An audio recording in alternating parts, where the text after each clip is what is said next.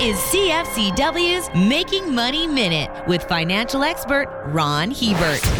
Investors who bought shares in companies or funds that promoted themselves as being more environmentally friendly than they really were can feel a little jaded. There is a name for this activity, and it's called greenwashing. As in any early trend, it takes regulators time to catch up, with laws protecting the consumer. The environmental sector, despite its squeaky clean image, isn't immune to number fudging. In the early days, regulators even referred to this sector as the Wild West. But that perception is changing. Regulators are working to add teeth to greenwashing laws and the legal enforcement to back them up. For more information, listen to our Making Money show hosted by Ron Hebert and Gord Whitehead at letsmakemoney.ca or cfcw.com.